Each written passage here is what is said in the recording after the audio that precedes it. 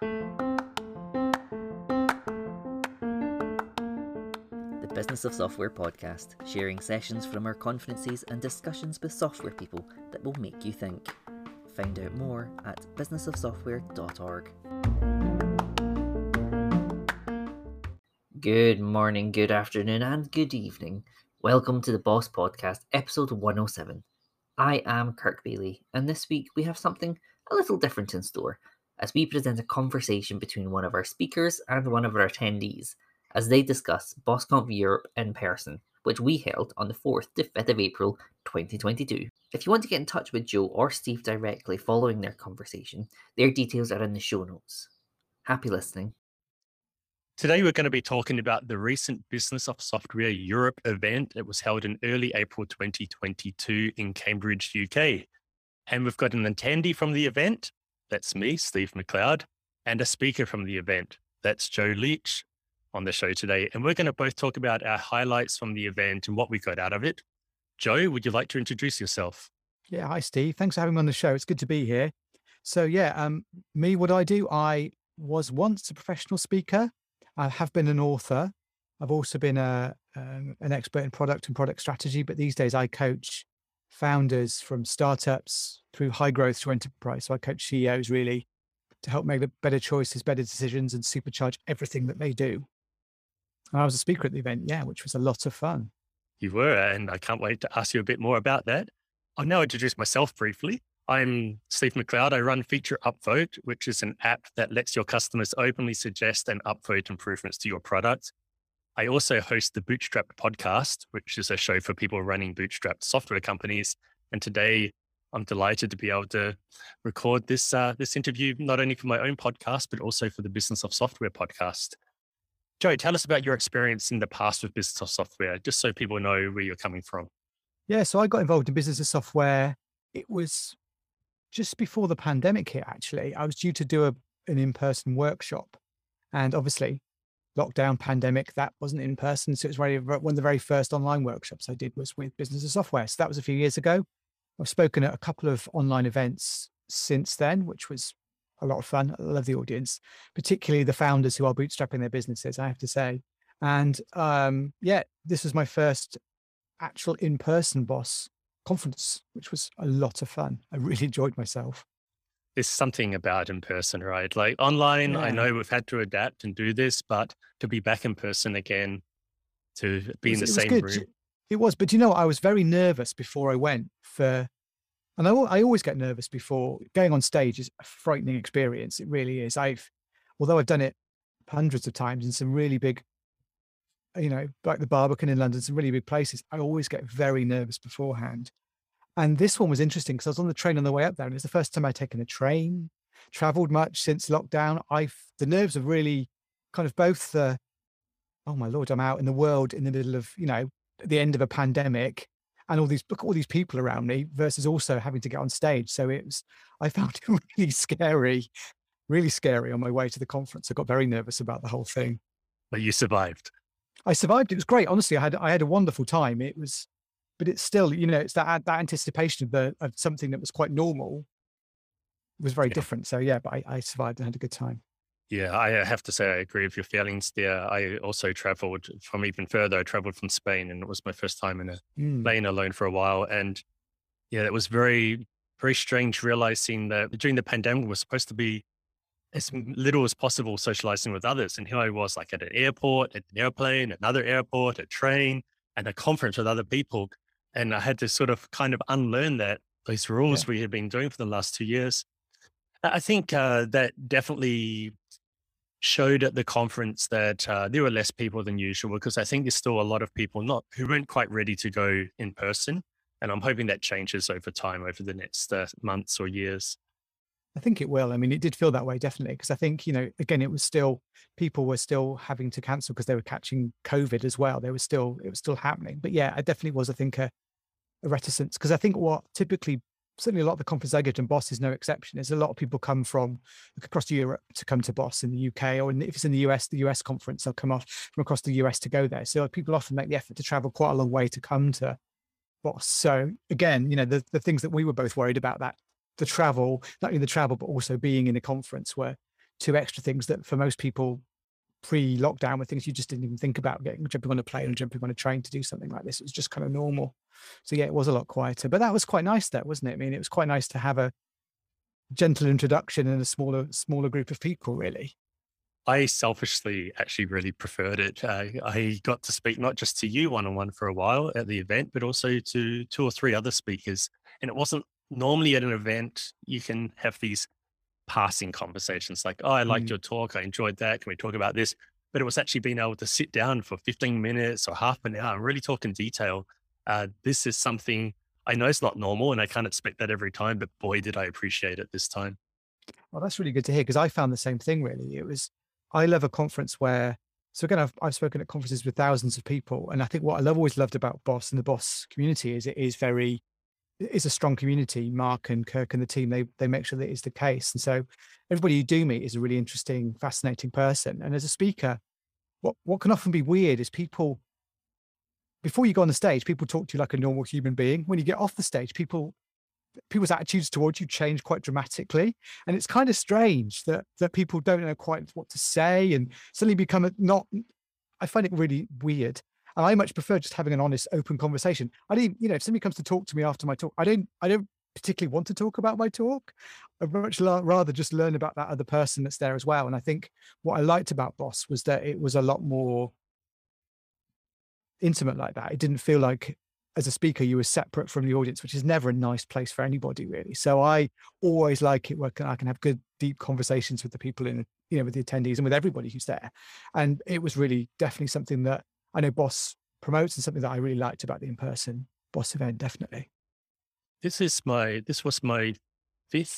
fourth in-person event, and I've been to a couple online, my fourth Business of Software event. And I can remember back to my first one, the morning of the first day, I was having breakfast at the convention at the hotel where it was taking place, and I got to a nice conversation with somebody. And then I realized, hey, I'm actually speaking to one of the speakers right now. I didn't realize that's how it happened, because I think it's kind of unusual in events, right? Usually it is that the speakers are kind of segregated or isolated from the rest of us. They have their own dinners and so on. And I really appreciate that, not just this year, but at all of them. Definitely, I'm with you on that, because I think as a speaker, again, I don't come to the conference to sort of, it's nice to meet the other speakers, but actually they're not often the most interesting people. The most interesting people are the attendees for me always. And being separated out from somebody and being thought of as separate is never much fun. It kind of creates a weird dynamic that I just don't enjoy. I mean, don't get me wrong. I have, plenty of people talking to me when I'm trying to have a wee in the toilets after a talk, which is never nice. And because you've been on the stage, people think they can do that. But that most of the time, the conversation is just really nice. And that separation, again, not something that business software do. And a lot of the good conferences don't do that. It's much nicer as a speaker to be like that, to be treated like, like you are, like a normal human being, because you are a normal human being, there's no difference there, definitely. So when I first found out we would get the chance to do this recording together, Joe, I was wondering if we should go through all the talks one by one and talk about them, but it's been a month since the event and I don't actually remember the talks to that level of detail. So you made a really good suggestion that we instead talk about the themes that came up, the general themes of the event. So if that sounds good to you, why don't we do that now? Yeah, let's do that. It was interesting because I was trying to remember what came back, and what was interesting, the themes that kind of clearly came out for me were sort of from the conference were really, I guess, the sort of tactical ideas you could do to get, basically get more customers, get more sales, that kind of stuff. There were a couple of talks from Brennan and from Napadong on those, as well as I think there were other talks on kind of things like applying your jobs to be done to marketing. That was from Napadong and other things like that. There were some really interesting talks around the more tactical side of it, which I found really interesting. Again, very useful. Other themes were around the kind of journey as a founder.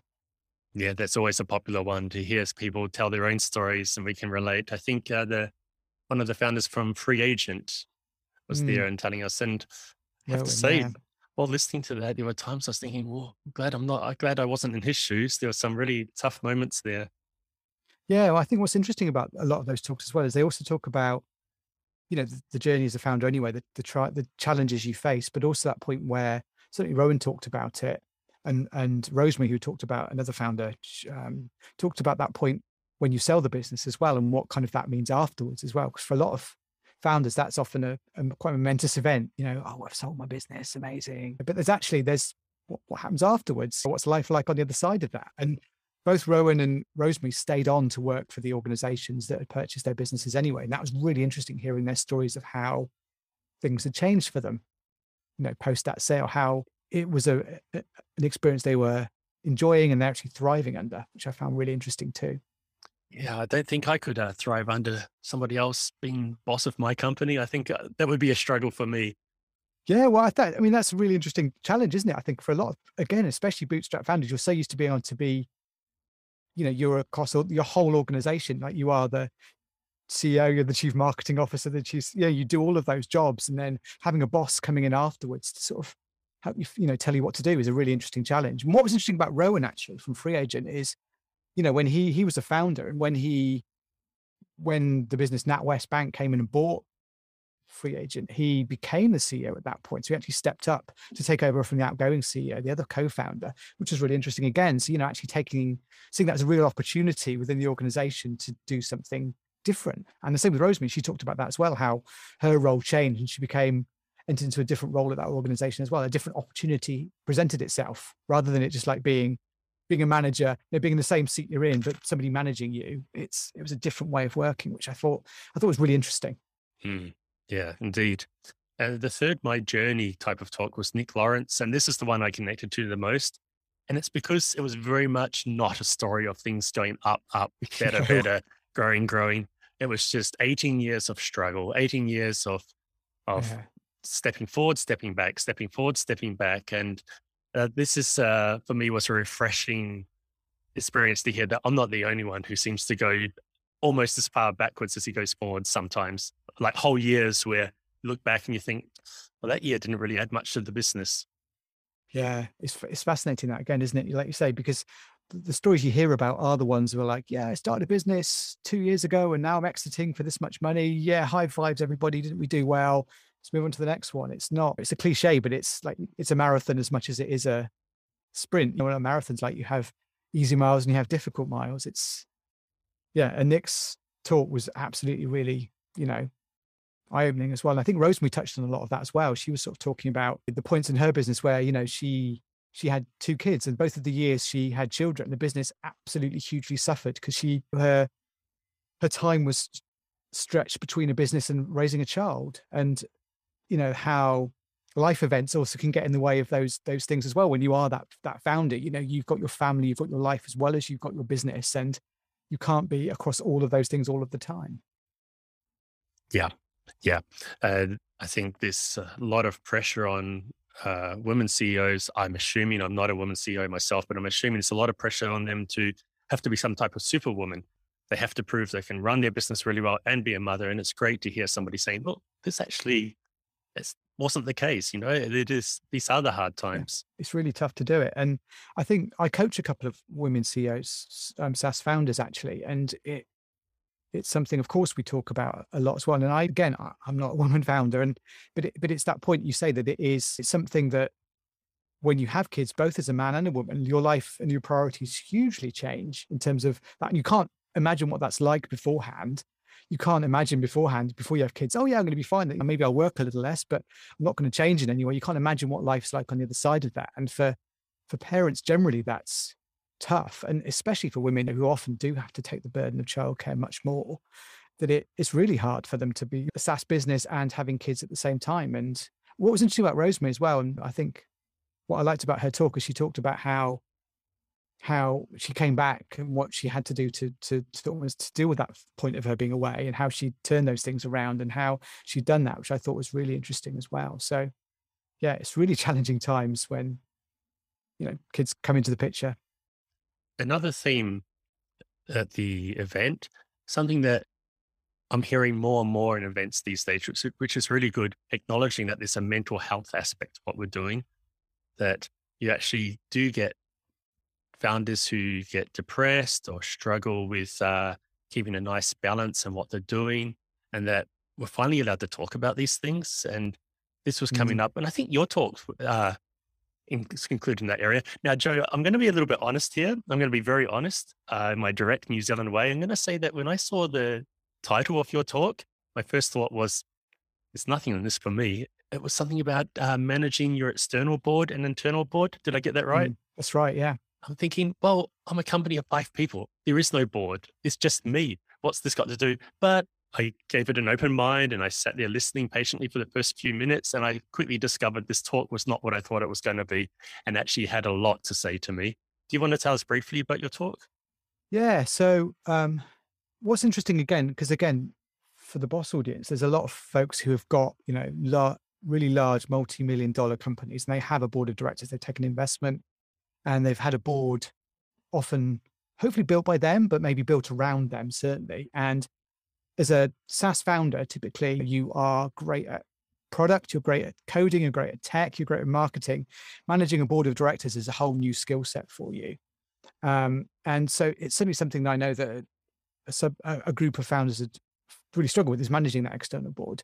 And then similarly, where I took my talk, and really what the focus of my talk was not on that managing that external board, but it was much more about managing your internal board. And what I meant by that were the directors who are in your head. So the directors, like a classic one for me, as you may have already guessed, is imposter syndrome. I suffer quite badly from imposter syndrome just before I get on stage, which is the worst time for it. But I have, an imposter in my head that I call Imp, and Imp's always telling me, "Oh, you're not good enough, Joe. You shouldn't be up there. There's nothing new you're saying here." And so I have to understand that that's one of my internal board of directors is Imp. And Imp's not the chair of my business. I am, but Imp's got a valid point of view. Well, what if I listen to him? What can Imp tell me? Maybe I should make my talk better. Maybe I should get more input from people before I go on the stage. Is listening to those internal voices that are in your head that often can be quite negative about what you are doing, telling you can or you can't do things, or people are thinking certain things about you. It's listening to those people, those internal boards of directors, and understanding what they're saying to you and why they're saying it to you. And similarly with an external board as well, is you don't have to take the advice of a non-exec director on your board. You can say to them, "That's really useful advice. Thank you very much for it. But respectfully, I disagree. I think we should do this." And that's what a good CEO will do. And similarly with your internal board of directors, you've got permission to do the same thing. You can listen to your internal Imp or whoever one of your directors is and say, "Thank you very much for your input. I understand what you're trying to say here, but I'm going to do this anyway." And for me, that's been an amazing strategy to overcome my imposter syndrome, is to listen to it, not try and squash it in the back and not listen to it in any way, shape or form, but to engage with it, listen to it and say, "Thank you very much for your input." Look for what value there is there. And then, ask them to sit down, ask that member of my board to sit down. And for me, it's been really transformational in terms of how I understand why I make the choices I do, and how, two of my internal board of directors could be arguing with each other all the time, and what that means, that I'm not crazy. Actually, this is pretty normal, that everybody has these different voices in their head, and there's ways of you listening to them and controlling them. When you mentioned at the talk about the imposter syndrome, I could almost feel like a sigh across the room, or some sort of noise of, yeah, I understand. This is me. And I find that quite remarkable, that people with companies that I see as much more successful than me, people with a lot of experience and success, that they still feel that imposter syndrome. I think it's really nice to hear that it's not something you should try to get rid of, because it's reality, but deal with it. Listen, but don't necessarily follow the advice. I think this is really, really good advice. Because you read a lot of stuff out there, you watch a YouTube video, and it's all about controlling your imposter syndrome, or squashing your imposter syndrome, or defeating your imposter syndrome. And that, like with any member currently on your board of directors, if you ignore somebody on your board of directors, that's not going to go down very well. Yeah, you can't ignore a non-exec director if they're telling you to do something and you're just completely ignoring them. That's not going to go down very well, because they're going to get louder, shoutier. That nobody likes to be ignored. And the same is true of your internal board as well. So one of the other ways you can think about it as well is, and perhaps another theme was neurodiversity as well. So, I'm a dyslexic. I work with a lot of people I coach have or are on the autism spectrum, or identify as having ADHD. And what's interesting about all of those neurodiverse people is that actually there's a real value in all of those elements that if you find yourself, you consider yourself to be neurodiverse, there's a strength there. And realistically, it's probably what's got you to where you are today as well. If you feel like you're on the autism spectrum, great. It probably means you've got that deep focus where you can build and see connections and build amazing products. There's a real value there. And it's not something that should be shut into a box or defeated or controlled or managed or any of those sorts of things. It's sort of something that should be listened to and celebrated in lots of ways. And I think I wanted to make that clear at Boss, that actually, the attendees and the founders at Boss are not kind of your usual business people. They're not shirt and ties, MBA types. They're not. There's a lot of really interesting people. And I think it's embracing all of that interest that makes all of those people successful, and celebrating that also makes them, feel validated. Yeah, as I said earlier, I think it's great that we are speaking openly about this stuff. And yeah, and it's amazing how many people who are leaders at these events, you do find out that there is something behind them that they've had to overcome or deal with on a daily basis, and yet they're still able to do what they do. I find that really remarkable. And still take their company on a journey to the place they are as well. Not only build a great product, but take it on that journey. So I shared, insights from Justin Lin, who's the founder of Twitch, or the founder of Minecraft. Both of those guys have extreme imposter syndrome, and it's not held them back from doing what they wanted and needed and had to do. It's something that's driven them on, but it's and it's something they've had to come to terms with, but it hasn't stood in the way of their success. Another thing that I feel came up in this event quite a lot was the concept of bias against diversity, that we all kind of have the biases we're unaware of, or maybe we're even aware of them, but they still come out without us really meaning to, and balancing that against the aim that a lot of us have to try and make sure we have a diverse team, diversity in our organizations, and how hard that is. I found that very challenging to me as an individual, whether I'm doing enough. And I think the answer is I'm not doing enough about that in my own life.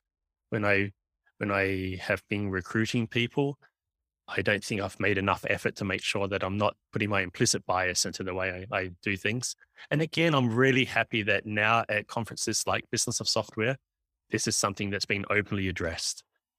Yeah, absolutely. I think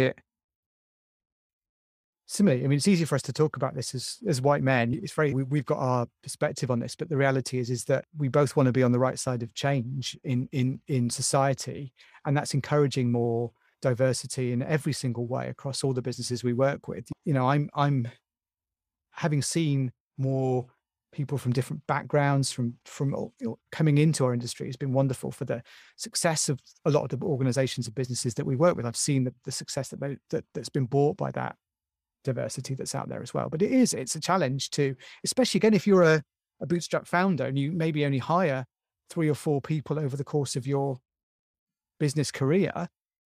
It's like the temptation is always there is to hire people like you, because you know what you're going to get. Oh, this person's been to a similar school to me, or they've got similar skills to me, they've got a similar background to me. You know what you're going to get, and that's a safe place.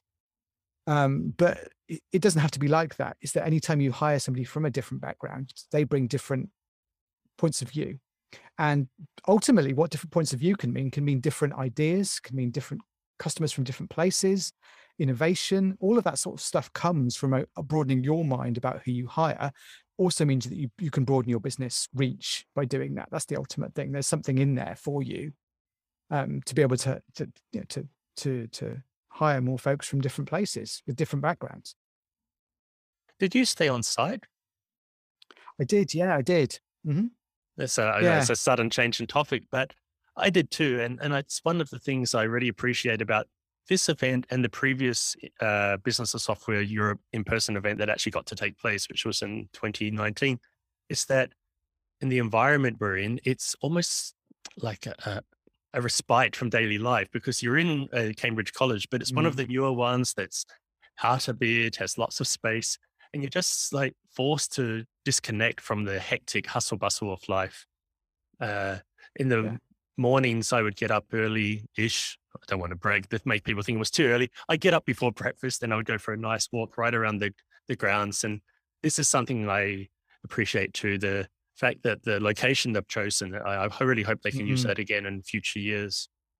Yeah, I mean, I think so too. And it was nice being in that sort of environment with everybody as well, because I think one of that nervousness about being around a group of people is quite nice, because you arrive on the Sunday night, and if it's a hotel that's not near the event you're at, it's hard to know where everybody is or what's going on. But because the college, everybody was just there, and it was lovely. And on the Sunday night, it was nice to have a couple of drinks in the bar and just to get to chat to everybody before everything started. It was really nice to be able to have that physical closeness, which was, again, we've all missed from lockdown, but actually at Boss is really quite lovely to be able to do that in a lovely environment like a college at Cambridge.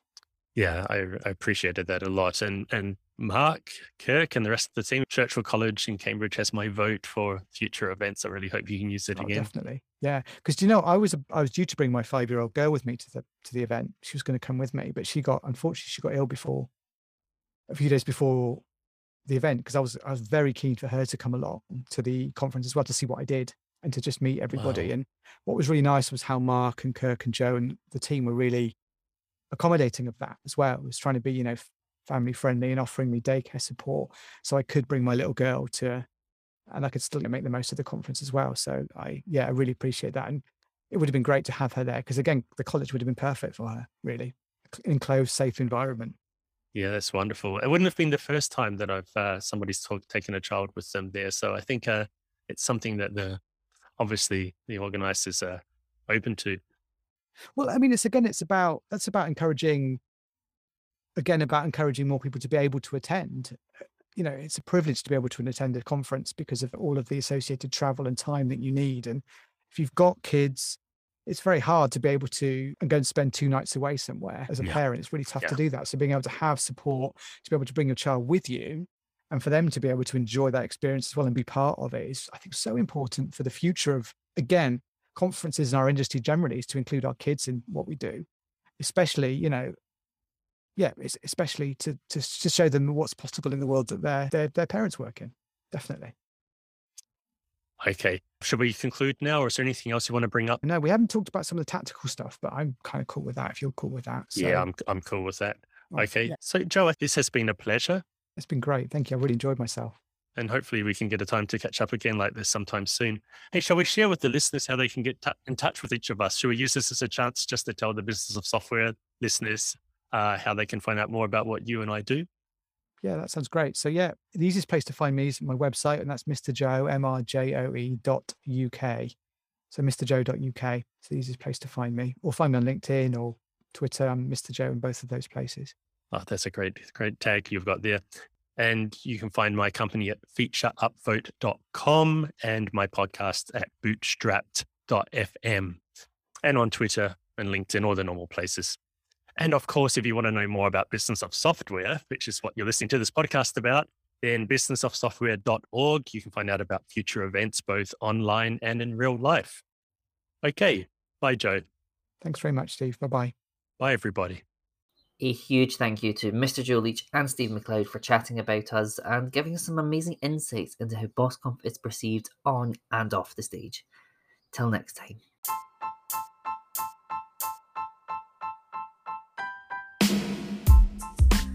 If this episode has got you thinking and you want to experience BossConf for yourself, head over to businessofsoftware.org and find out all the details of our upcoming events. On 8th of June, we have our online Jobs to be Done Conf with talks from Bob Mesta, Alan Clement, Tony Ullich, and Claire Seelentrop. Plus, we have a selection of amazing discussions for you to take part in throughout the day. Then, in the fall, we'll be back in Boston, Massachusetts, with our in-person BossConf USA on 26th to 28th of September for 3 days of great talks and workshops for you to take time out of your business to work on your business. Find out more at businessofsoftware.org/USA.